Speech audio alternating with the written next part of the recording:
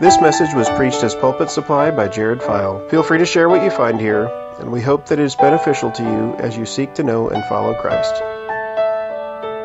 We need to have a vision of a big God.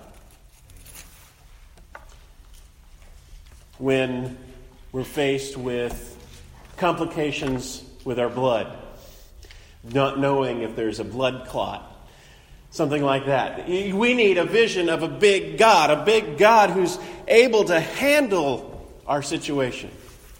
When our kids have become rebellious and we just don't know what is going on in their heads, we need a vision of a big God. When we've lost a loved one,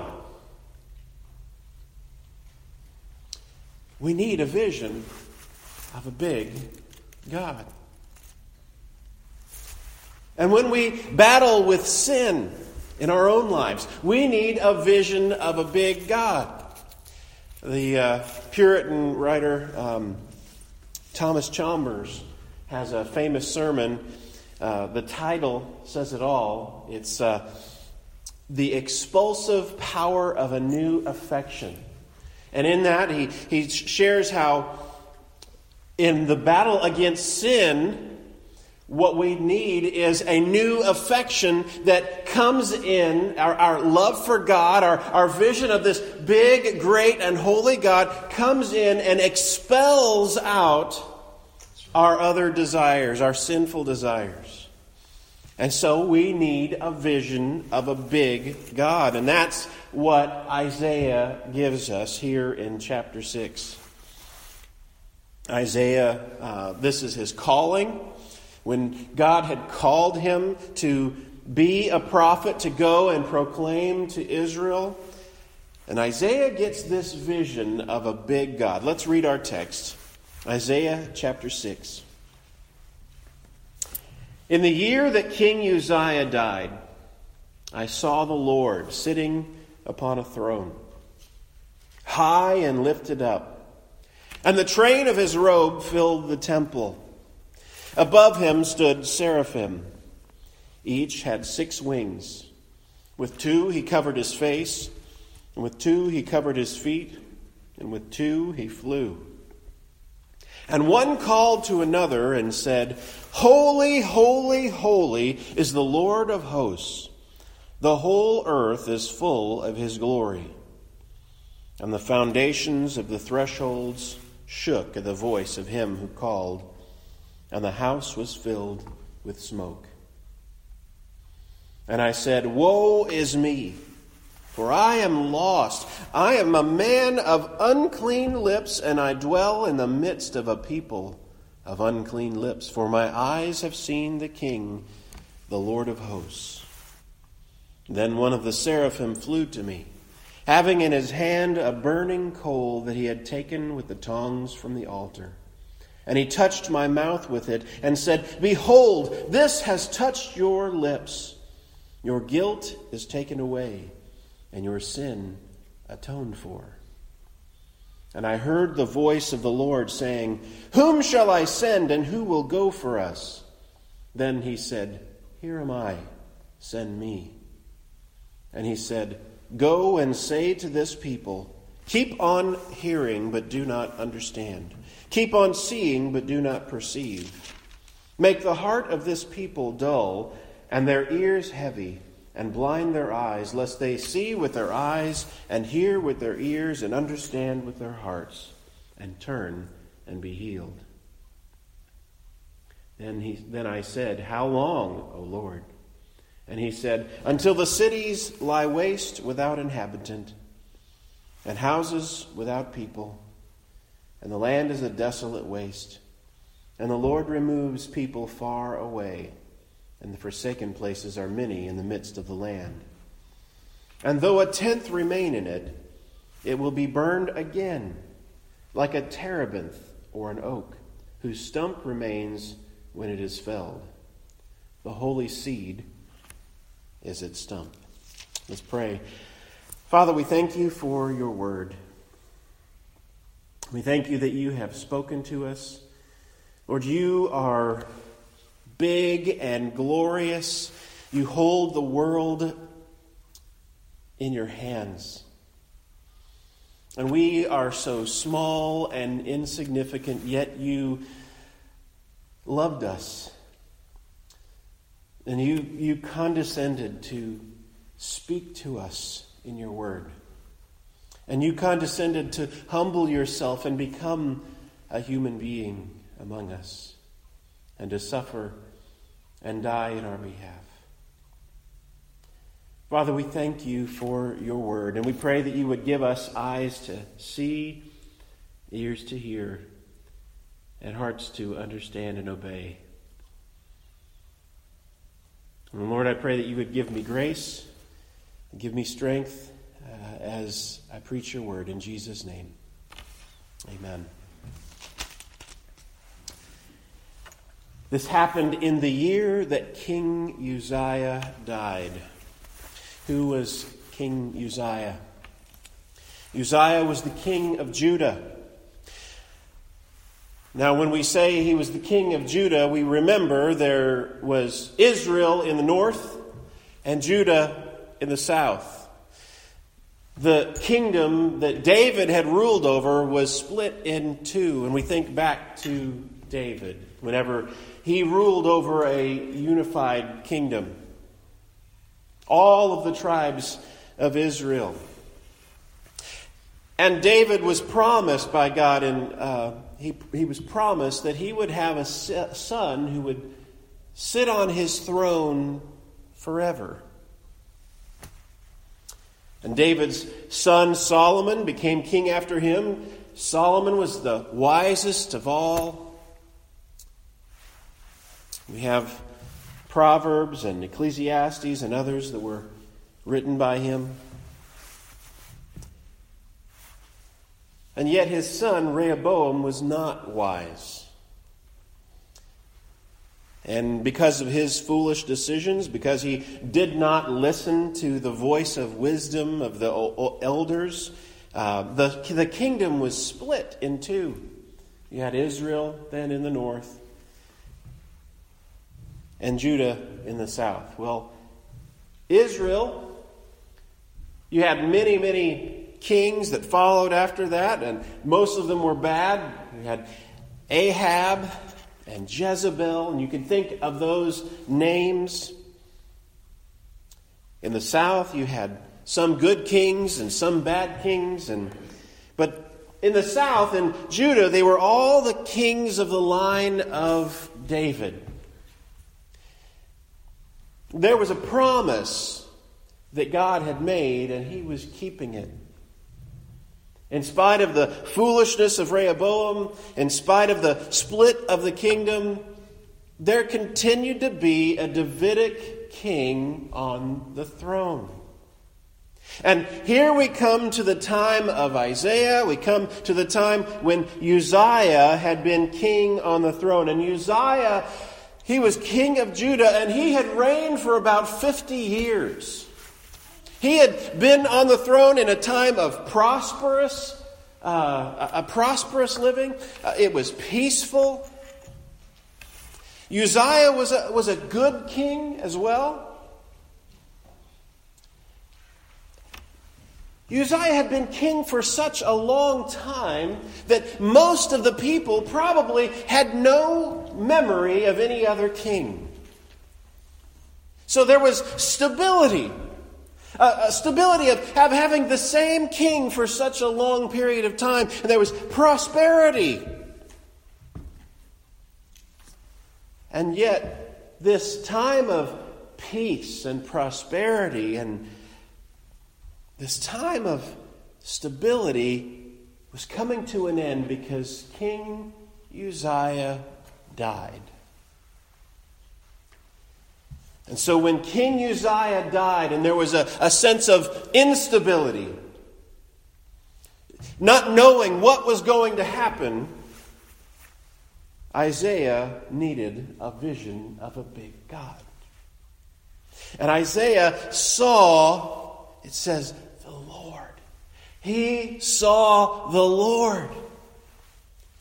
The Bible tells us no one can see God and live, right? Moses.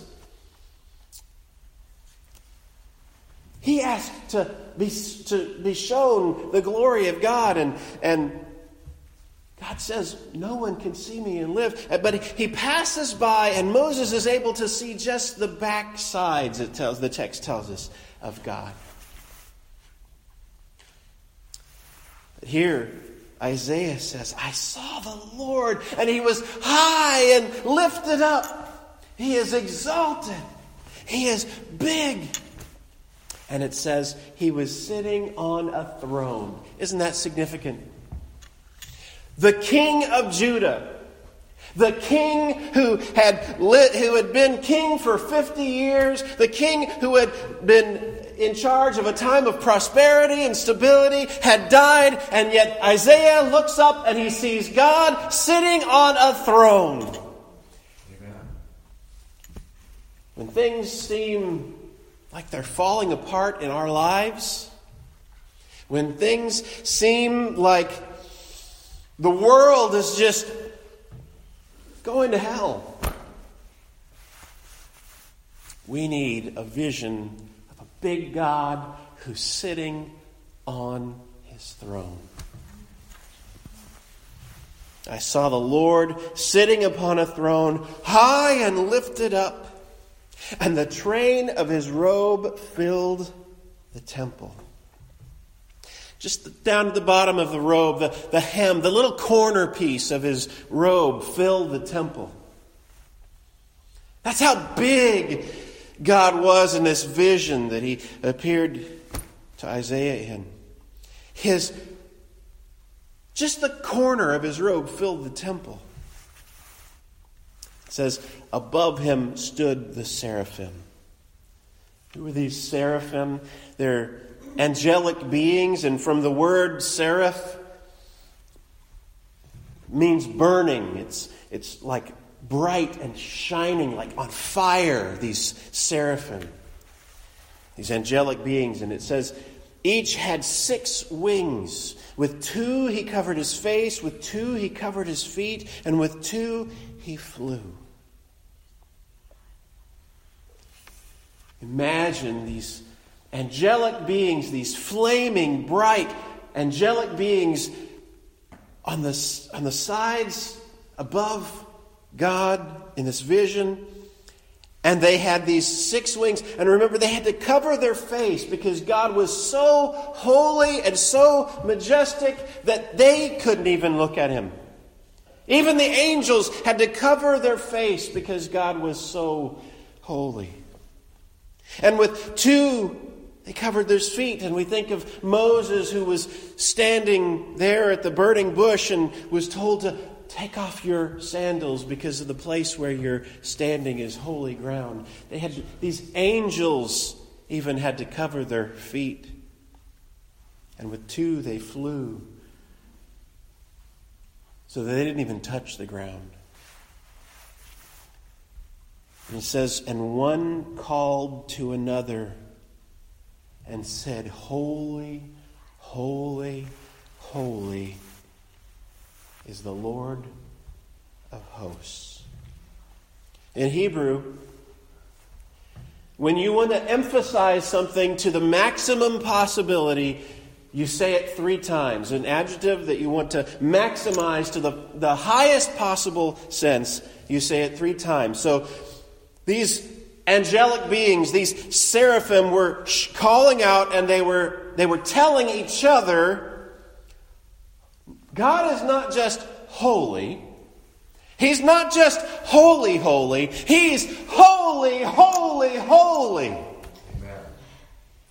He's holy to the maximum possibility of holiness. Holy, holy, holy is the Lord of hosts. If you look in your Bibles, you see when it says the Lord there, it's using the divine name. It's in all capital letters.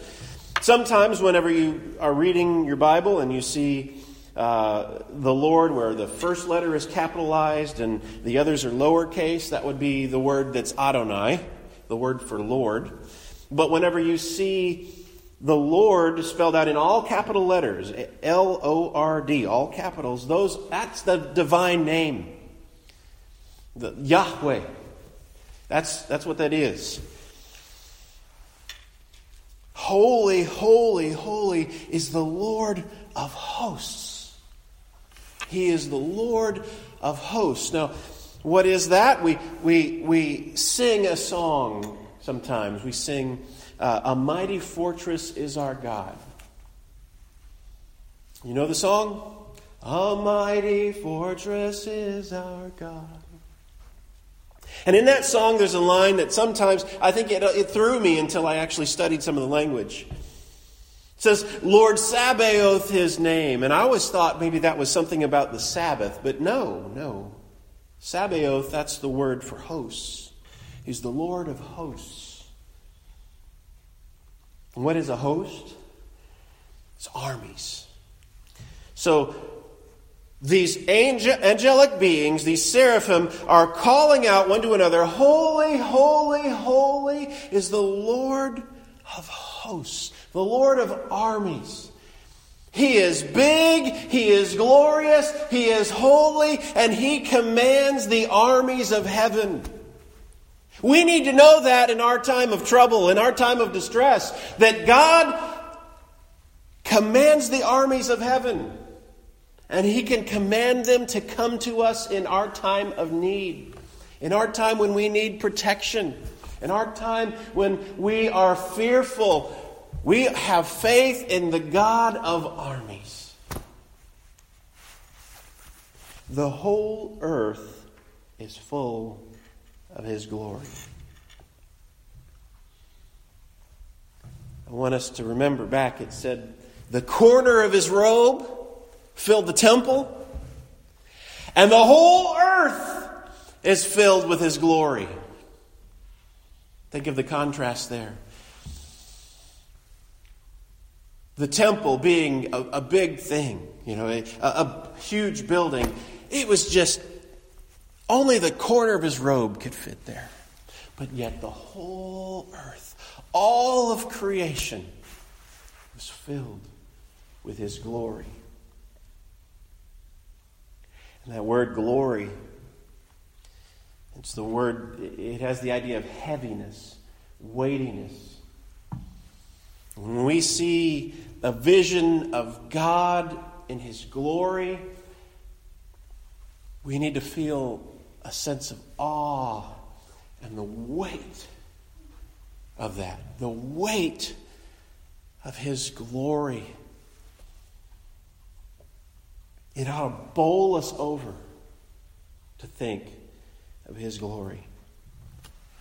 And then it says, the foundations of the thresholds shook at the voice of Him who called. And remember, this is just the angel talking. The angels, one was calling to another, "Holy, holy, holy is the Lord of hosts. The whole earth is full of His glory." But the foundations of the thresholds of the temple shook. Imagine if it was God calling out those things. These are just the angels. And the foundations of the temple shook at the voice of Him who called. And the house was filled with smoke. How does Isaiah respond to this vision? He responds the way we should. We sing sometimes very lightly about wanting to be in God's presence as if it's just a small thing. When Isaiah stood in God's presence, he said, "Woe is me." If we're going to be in God's presence, we need to be prepared to be crushed. He says, "Woe is me, for I am lost. I am a man of unclean lips, and I dwell in the midst of a people of unclean lips. For my eyes have seen the King, the Lord of hosts." Isaiah is devastated. He says, "Woe is me. I am lost. Some other translations say, I am undone. The original language has the idea of being loosed. He's just, every socket is out of joint. He's just been totally crushed by the glory and the weight of Almighty God. I am lost. For he looks at his sin. When Isaiah saw a vision of the holy God, what was his response? It was woe, and it was in response to his own sin. I am a man of unclean lips. He says, I've got a filthy mouth.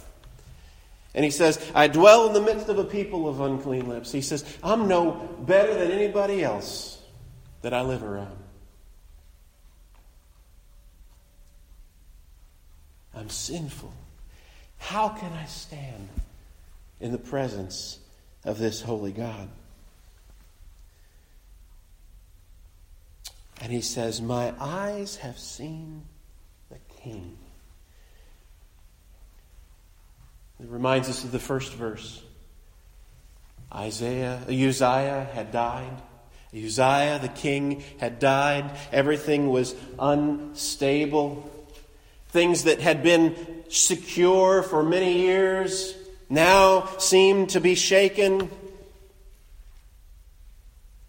And Isaiah is not so concerned about that anymore.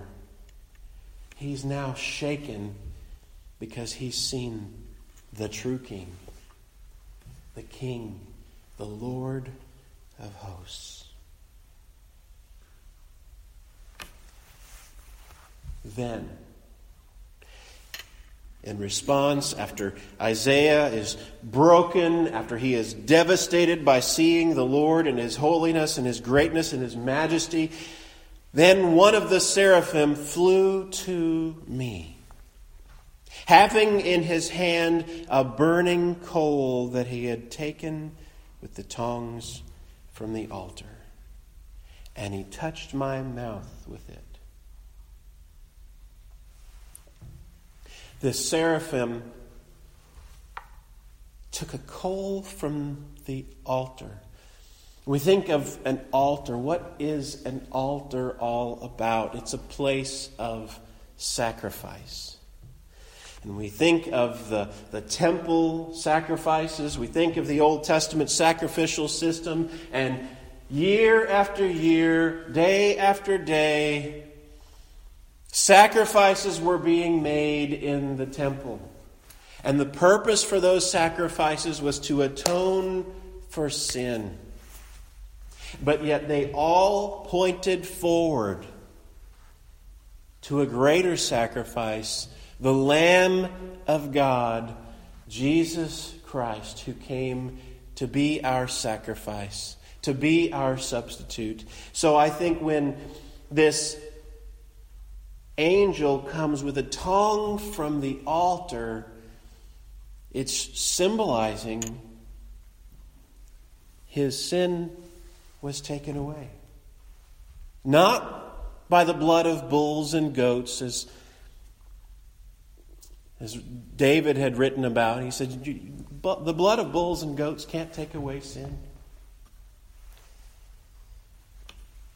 But it was Jesus, the true Lamb of God, the true sacrifice.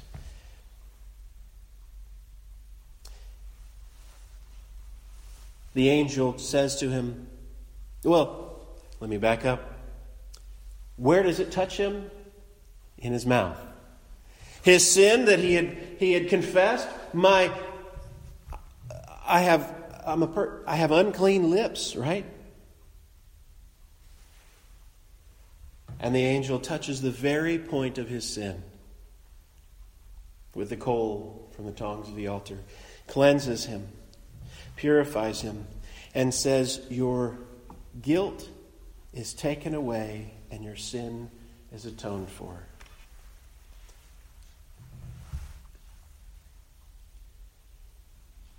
Brothers and sisters, we need to remind ourselves of what the angel said.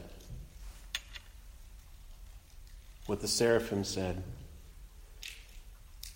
He says to Isaiah, "Behold, this has touched your lips. Your guilt is taken away and your sin is atoned for." If you have trusted in Jesus Christ as your substitute, as your sacrifice, behold, He has taken away your guilt. Your sin has been atoned for. If you are trusting in Jesus Christ today, you are clean. You can stand before the presence of a holy God, not on the basis of your own works, not on the basis of anything in you, but wholly on the basis of the work of Jesus Christ, who has cleansed you and taken away your guilt. We need to remind ourselves of that. We need that preached to us. If we believe in Jesus, He has washed us. He has cleansed us. He has taken away our guilt. We do not have to live with guilt and sin any longer. He has taken it away. He has forgiven our sins. And then it says, "And I heard the voice of the Lord saying, 'Whom shall I send, and who will go for us?' Then I said, 'Here am I. Here I am. Send me.' And He said, 'Go.'"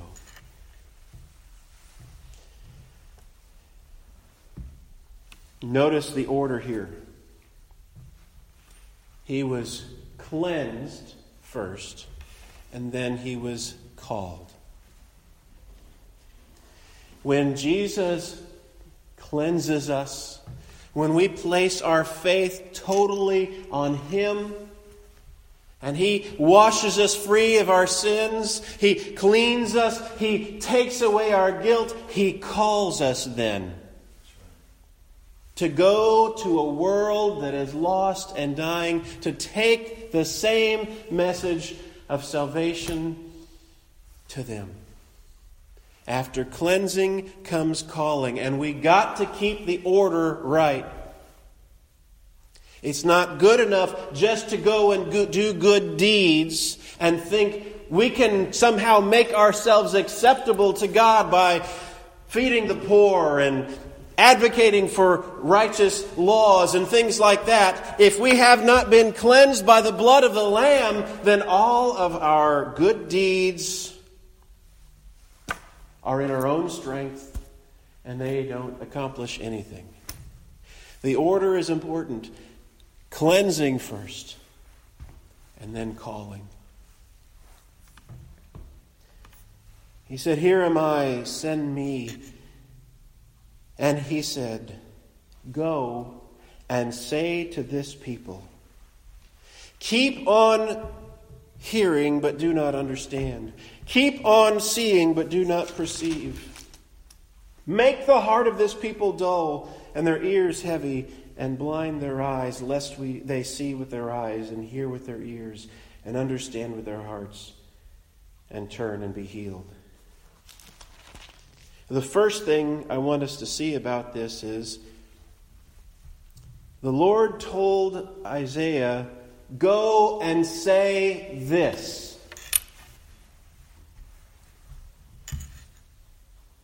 He gives him instructions about what to say. Isaiah is not just sent out without a message to just do whatever he feels like. No. He's told, go and say this. Go and say to this people. And then we see the content of what he's to say. Preachers today, and all of us, when we share the gospel, when we share in evangelism, we are not at liberty to just make it up as we go along. But He has given us what to say in His Word. And though there are some rough edges that people don't like, we know they don't like it when we talk about sin. They don't like it when we talk about repentance and having to turn from our sin and walk a new life.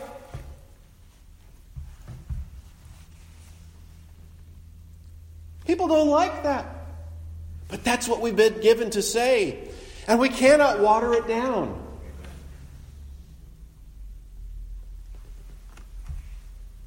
And what is Isaiah called to say? Keep on hearing, but do not understand. Keep on seeing, but do not perceive. Jesus talks about these words when he tells the story of the parable of the sower. In his explanation of the parable of the sower, he talks about this verse. In fact, Jesus quotes this verse pretty often in his ministry. You can see it in the Gospels. People didn't believe what Jesus was doing right in front of them. He raised people from the dead, and yet they were blind. The people that were watching it were blind to it. They could not see because their hearts were darkened. And this is one way in which the life of Jesus was very much like what Isaiah was called to. Isaiah was called to go and preach to people who were not going to listen to him. He was called to preach, and the things we need to remember from that is God required faithfulness, not results. He required faithfulness. He said, this is what you're going to say. And he required him to be faithful to the message. And in our own ministry, in our own preaching and evangelism, he calls us to be faithful.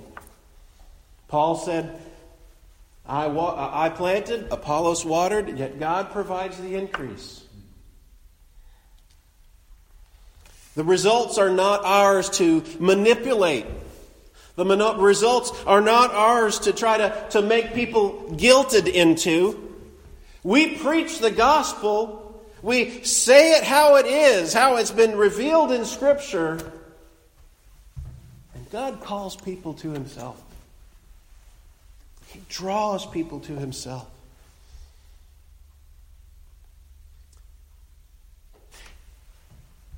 Isaiah then says, how long, O Lord? That would be our question. That would be any preacher's question. God tells Isaiah, you're going to go and you're going to preach to these people and they're not going to listen to you. And how long? How long, O Lord, will I have to do this? You're telling me it's going to be an unsuccessful ministry. How long? I want to know before I sign up for this, how long am I going to have to be preaching with no one listening? No results. Just imagine how Isaiah must have felt. And the Lord answers, until the cities lie waste without inhabitant, the houses without people, and the land is a desolate waste. And the Lord removes the people far away. And the forsaken places are many in the midst of the land. Isaiah, you're going to go and you're going to preach to these people and nobody's going to listen until there's nobody left. They're going to be all gone.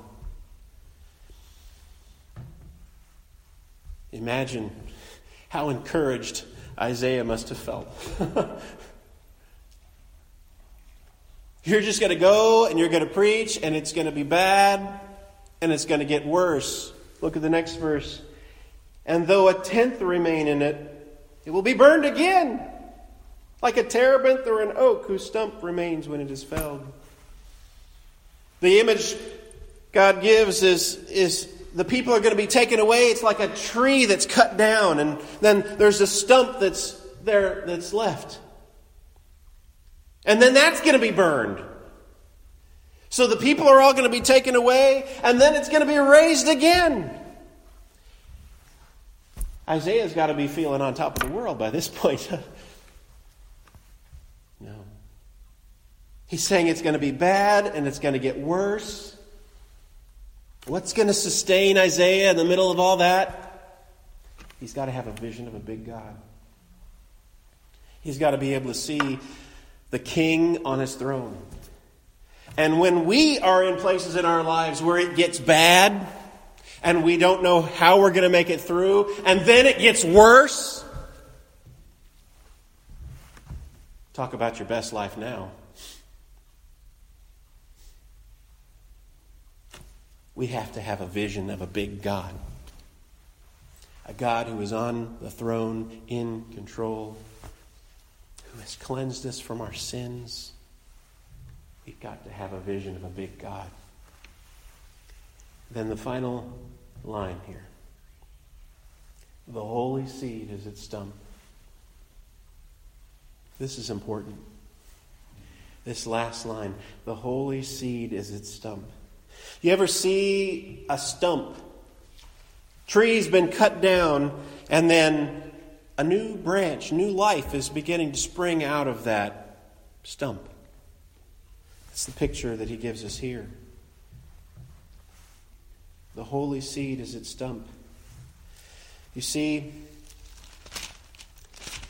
King Uzziah, the Davidic king, the king that was at that time the fulfillment of the promise to David that you'll always have a king on the throne forever, a son that's on the throne forever and ever and ever, has just died. And the people are about to be taken into exile. And it's just going to be bad and it's going to be worse. And it's beginning to look like God's not going to be able to keep his promise.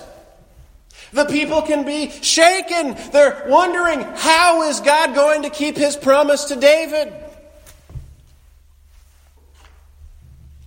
And the Lord reminds Isaiah, the holy seed is its stump.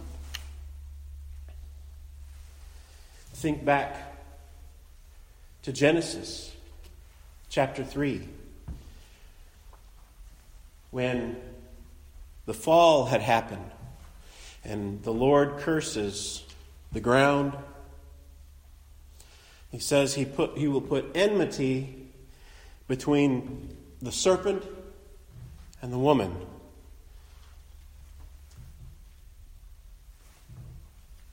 But the seed of the woman will crush the serpent's head.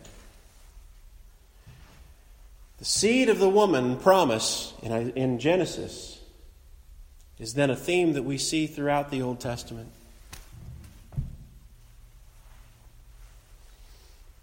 When Noah was born, his parents, his father said, "This one may be the one who'll give us deliverance from the pain and the toil of our labor." He's saying, this might be the seed, the promised one, who's going to come and crush the serpent's head. And Noah did save the world. And then we come to Abraham. God promises him a seed, a descendant, who will one day bless all nations. And then we come to David. He promises there will be a son who will sit on a throne that will last forever. When the promise seemed threatened,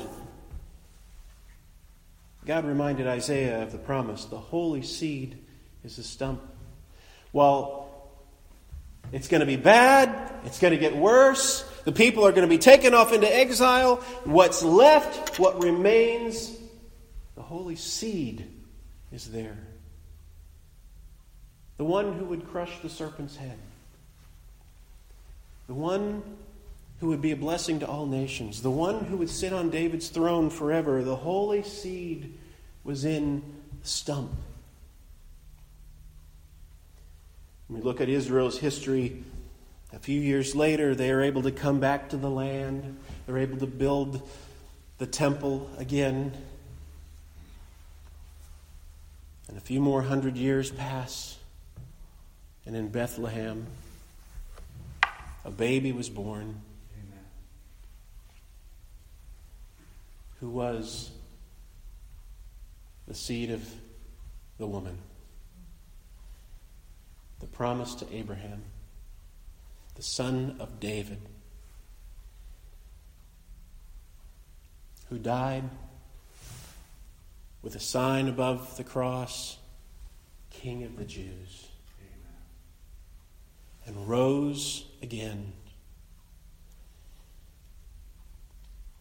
and ascended into heaven, where he is now seated at the right hand of the Father, where he reigns in glory, and he is our advocate.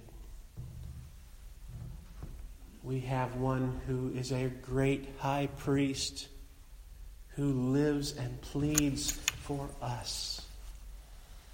The holy seed was in its stump. When things looked bad, when things looked like there was no way in the world that God could keep his promises, he kept his promises. And we have faith in the same seed that was in that stump. The baby that was born, the man that was hung, crucified, is the King who's on his throne.